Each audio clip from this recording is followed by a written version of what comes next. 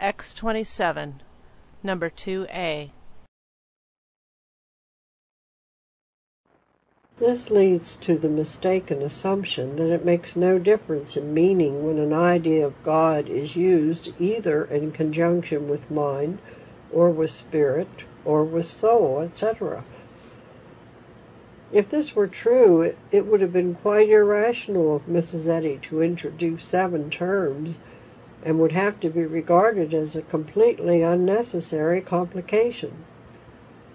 But to take the synonymous terms as identical terms, and therefore as freely interchangeable, is neither the dictionary's meaning nor Mrs. Eddy's use of the word.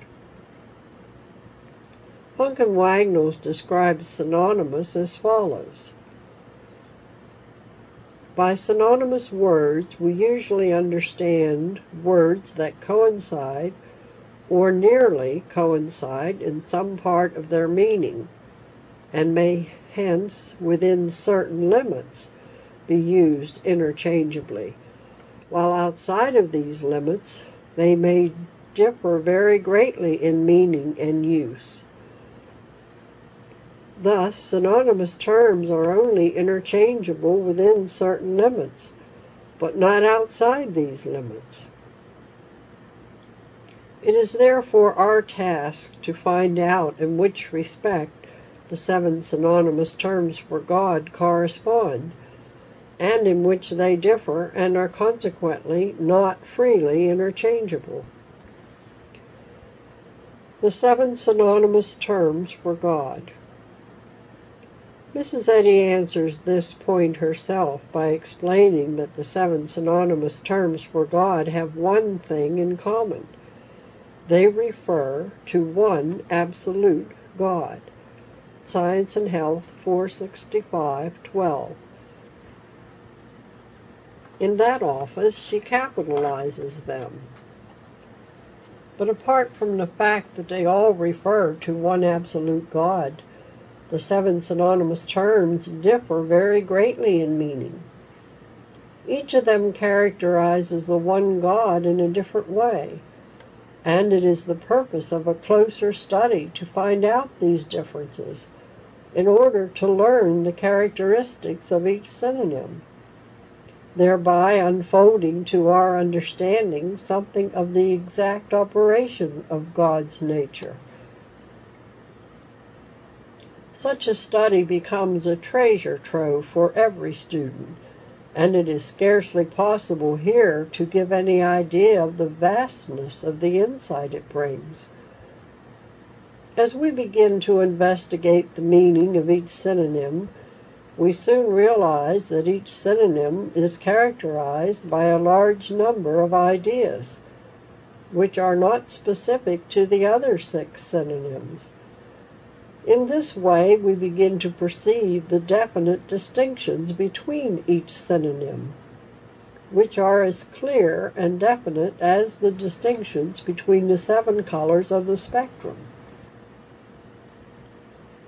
Do we not find in this an analogy for Mrs. Eddy's statement that science is the prism of truth, which divides its rays and brings out the hues of deity?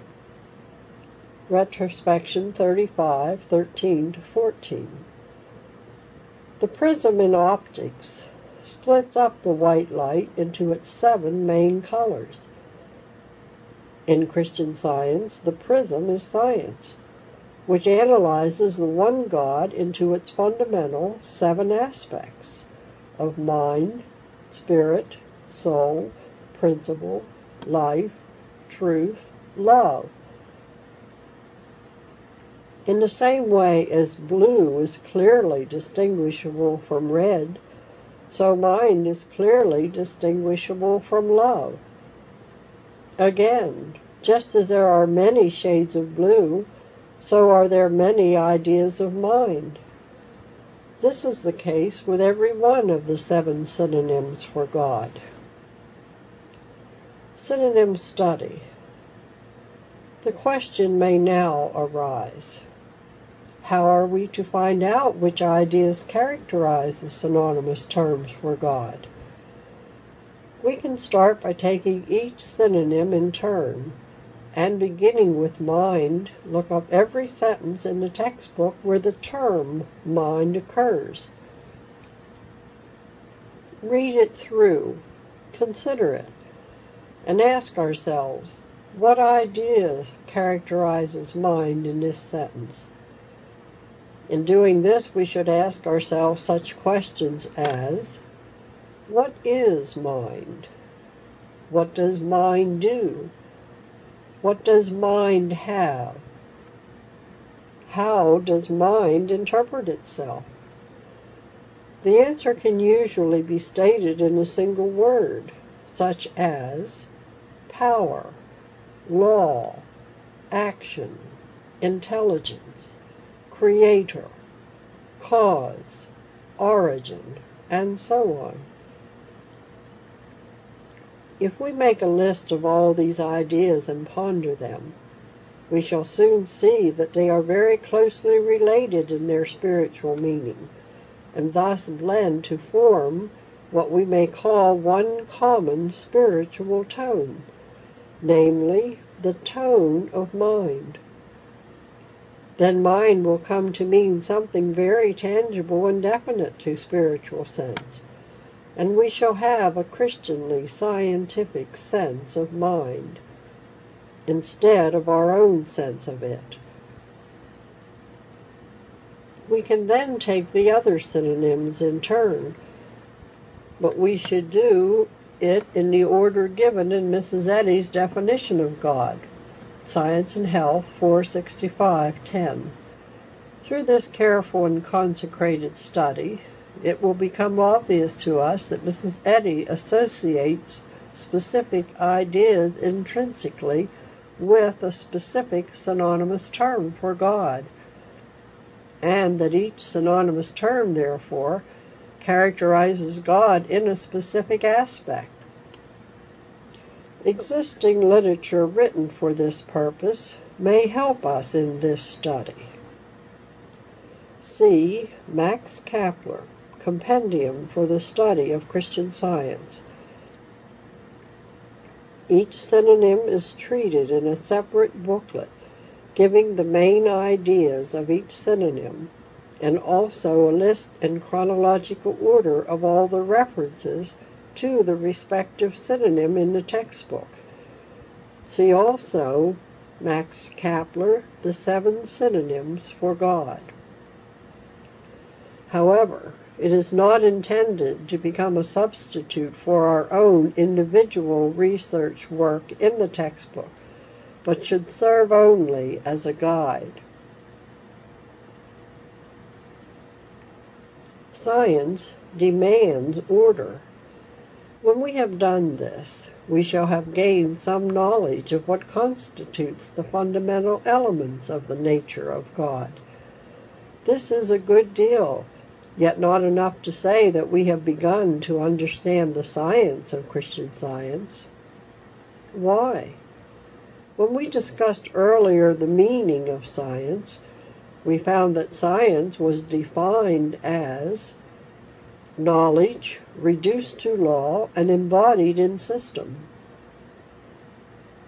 And we saw that a knowledge of unrelated facts does not amount to the meaning of science.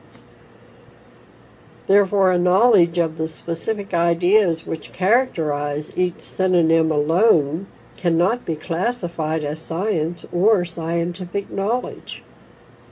More is needed, namely, the relationship and interrelationship of these ideas. The simplest relationship is order. In arithmetic, we have the 10 digits.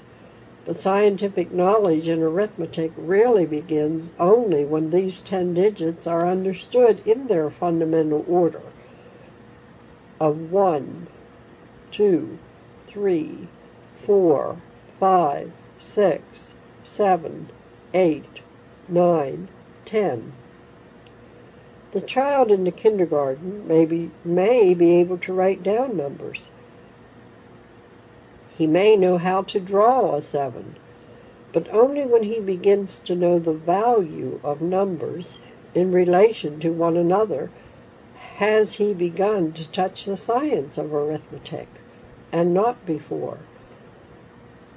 The most fundamental and simplest relationship in arithmetic is the process of addition, as given in the order of the 10 digits. Order is heaven's first law.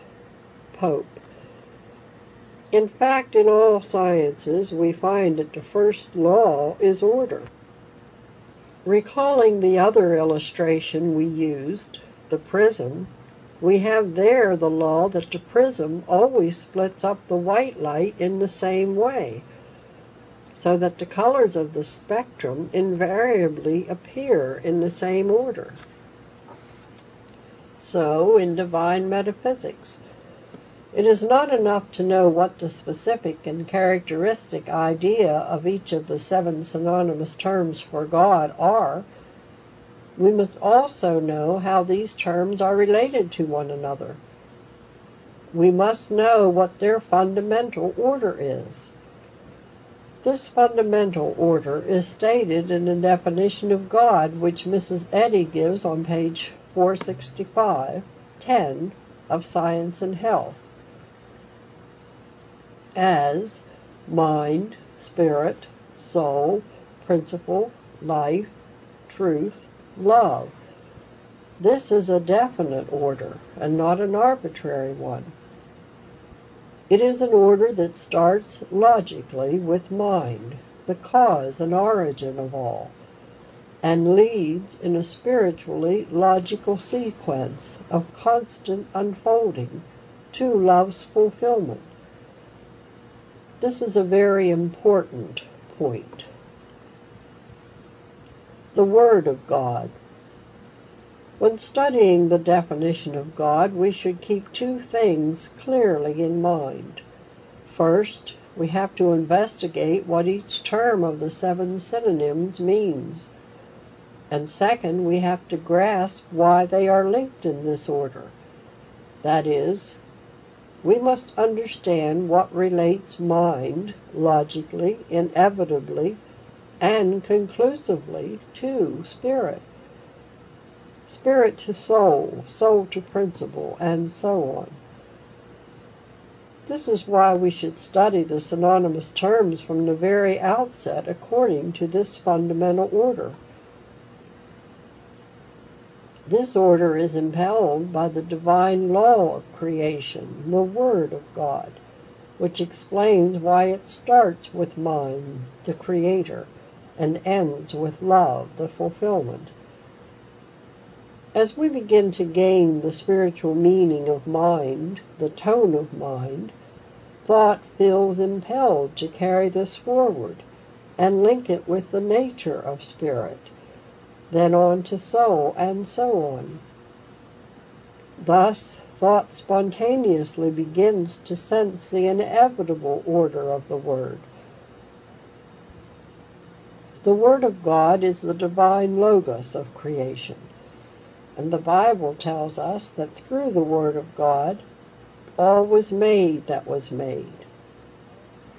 The Word of God is the important chain linking up mind with spirit, spirit with soul, and so on, thus determining the divine order of creation from cause, mind, to fulfillment, love. It is the dynamics, the rhythm, impelling the ordered sequence of creation. The beauty and holiness of science lie in this, that the moment thought begins to touch scientifically the tone of mind, it is drawn into the divine dynamics of the order of the Word of God, and through ordered states and stages of consciousness, is led in the chain of scientific being up to its climax in love. Hence, an understanding of what the synonymous terms for God mean and of how they are related in an order go hand in hand, one ever clarifying the other.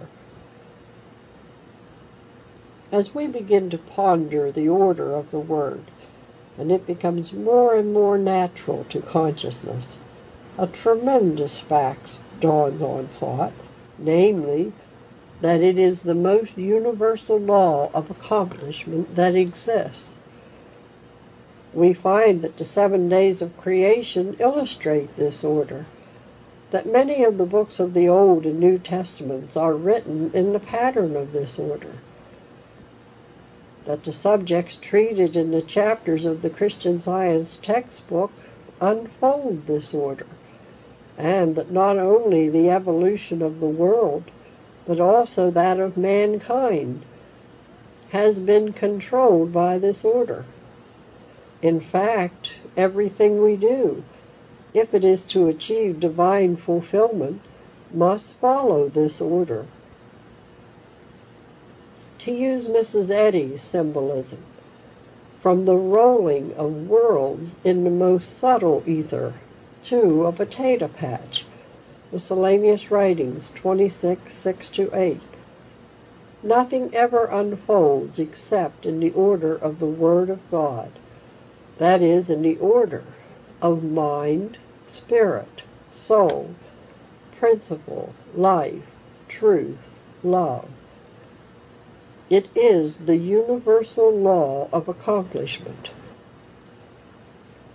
A greater, a more fundamental, and a more universal law than any law of so-called natural science. This is some indication of the tremendous facts available to consciousness the moment we earnestly study the 7 synonymous terms for God and acquaint ourselves with them scientifically. Nature of ideas. When referring to the study of the 7 synonymous terms for God, I drew attention to the fact that they are characterized by specific ideas. In Christian Science, the term idea is used frequently, and great importance is attached to it. But here again we must ask ourselves whether we have a definite concept of the term as Mrs. Eddy uses it, or only a vague one. While in everyday language the term idea has a wide range of different meanings, in Christian Science it is used in a well-defined way as an image in mind, the immediate object of understanding. Webster. Science and Health 115, 17-18. Consequently, in Christian Science, we can only call idea that which emanates from the divine mind, not from thought or brain, and therefore embodies only divine qualities. To investigate the nature of idea is an inspiring study and most profitable to the student. Here, however, I should like to confine myself to one main point, which is that an idea has neither quantity, place, nor time. Just as we cannot say that there is a little or a lot of 2 + 2 = 4, or that 2 + 2 = 4 is here or there, so we cannot have a pound of an idea or a lot of an idea, or refer to an idea as being somewhere. 2 + 2 = 4 just is. It is timeless, spaceless, without quantity. Similarly, an idea just is. Therefore, every idea is, as it were, at the same point of place and time. One idea cannot help but be where every other idea is also. So each idea reflects and is related to every other idea, and thus reflects the whole of God in its individual way, just as each dewdrop, however small, always reflects the whole sun. Analysis and synthesis. This brings us to the next step, that enforces itself quite logically as we proceed into the realm of divine metaphysics. Having analyzed the one being into its three fundamental categories of ideas, see pages 6 to 9, we find that we have to reverse the method and combine these ideas into infinite computations. We then use the method of synthesis. The analysis of any science leads to an understanding of its underlying elements, and the synthesis is then needed when combining these elements in infinitely diversified ways to solve individual problems. Such combination of ideas as a divine infinite calculus, Science and Health 520:14, forms the basis for practical demonstration. Infinite reflections of ideas. Let us take arithmetic again to illustrate this further step in our logical unfoldment. When the child has learned the order of the 10 digits, he is taught to combine each number with any other number. He begins to learn the numeration table. The child now computes numbers by bringing them into definite relationships. These computations are practically infinite. Similarly, in divine metaphysics, where we compute divine ideas, we can do so in infinite ways, since each idea reflects every other idea. Is this not what Mrs. Eddy indicates with the infinite calculus of spirit, Science and Health 209:29-30, where also thought accepts the divine infinite calculus? As we have seen before, there is no such thing as an idea by itself. Hence, an idea is only understood as idea when it is conceived in its sevenfold reflection, that is, in its reflection of the complete nature of God. In fact, only as we do this can we gain a complete concept of an idea of God. For example, we may have a problem which has to do with the question of creative ability. Through our study, we have learned that mind is the creator. However, if we leave it at this statement alone, we shall not yet have seen creator as an idea of God, for God stands always for all 7 synonymous terms for God. Unless we understand the creative mind in its reflection of the nature of spirit and soul and principle and life and truth and love, we have an incomplete sense of it. We may still be in doubt whether mind creates materially or spiritually, or in both ways. Thus, we have to see the idea of creator also as a reflection of spirit, which tells us that the creator creates only spiritually, and not materially or through matter. But will this creation change? This question is answered only if this idea of creator is also seen as a reflection of soul. Soul is changeless, and so we know that this creation, which is spiritual, cannot change or get lost. This, however, does not say whether this creation is harmonious or not. Principle demonstrates harmony, and therefore we learn that the creations of mind, which are spiritual and unchangeable, are always harmonious. Any tendency to think in terms of the organic universe is corrected by the fact that life's idea is never organic. Thus, we begin to apprehend mind's creation as a creation in a realm of the spiritual life, not of organic, structural, or embryonic life. Any belief that this creation could be incomplete or in any way faulty is wiped out by the fact that the idea of truth has health and wholeness, and is therefore without fault. So mind's creation as a reflection of truth is always healthy, whole, and faultless. Alas, doubt whether this creative impulse will carry itself through to fulfillment or fail in its intent is resolved by love's idea as fulfillment. So we can rest in the knowledge that mind's creative ability also reflects the idea of love, and therefore holds within itself all that is necessary to fulfill its purpose.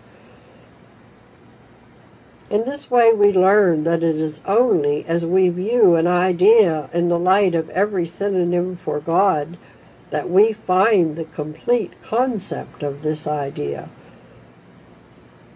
We have just been considering the idea of creative ability, mind, and have seen that this includes a spiritual, not a material creation, spirit, a creation which is changeless and cannot get lost, soul, which is harmonious, principle, inorganic, life, healthy, truth, and fulfilled in itself, love.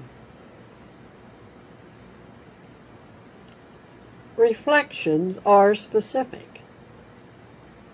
In arithmetic, if we take a 3 and combine it with a 4, we get a different result than if we combine it with a 5 or a 6. This is also true in metaphysics. Although we can combine an idea of mind with any of the other 6 synonyms for God, the result is always a specifically different truth. Take, for instance, the idea of power, which characterizes intrinsically mind.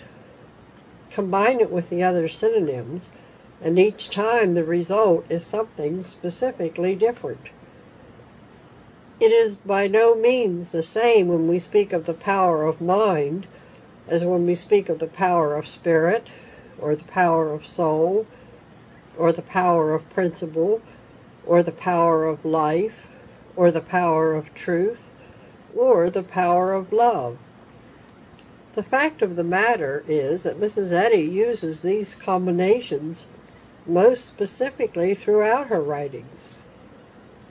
When she writes about the power of spirit, she means quite definitely something entirely different when she uses the power of love.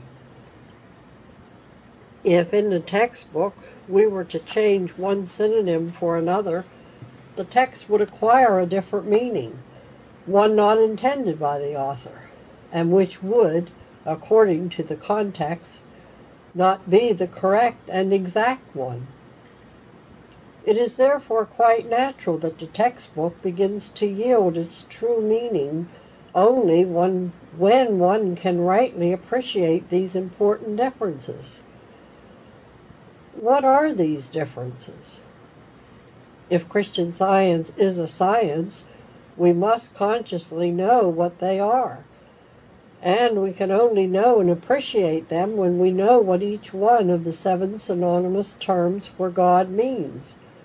Then we shall be able to learn how to combine the ideas of God intelligently and specifically, according to the need. No longer will this be done in a haphazard manner.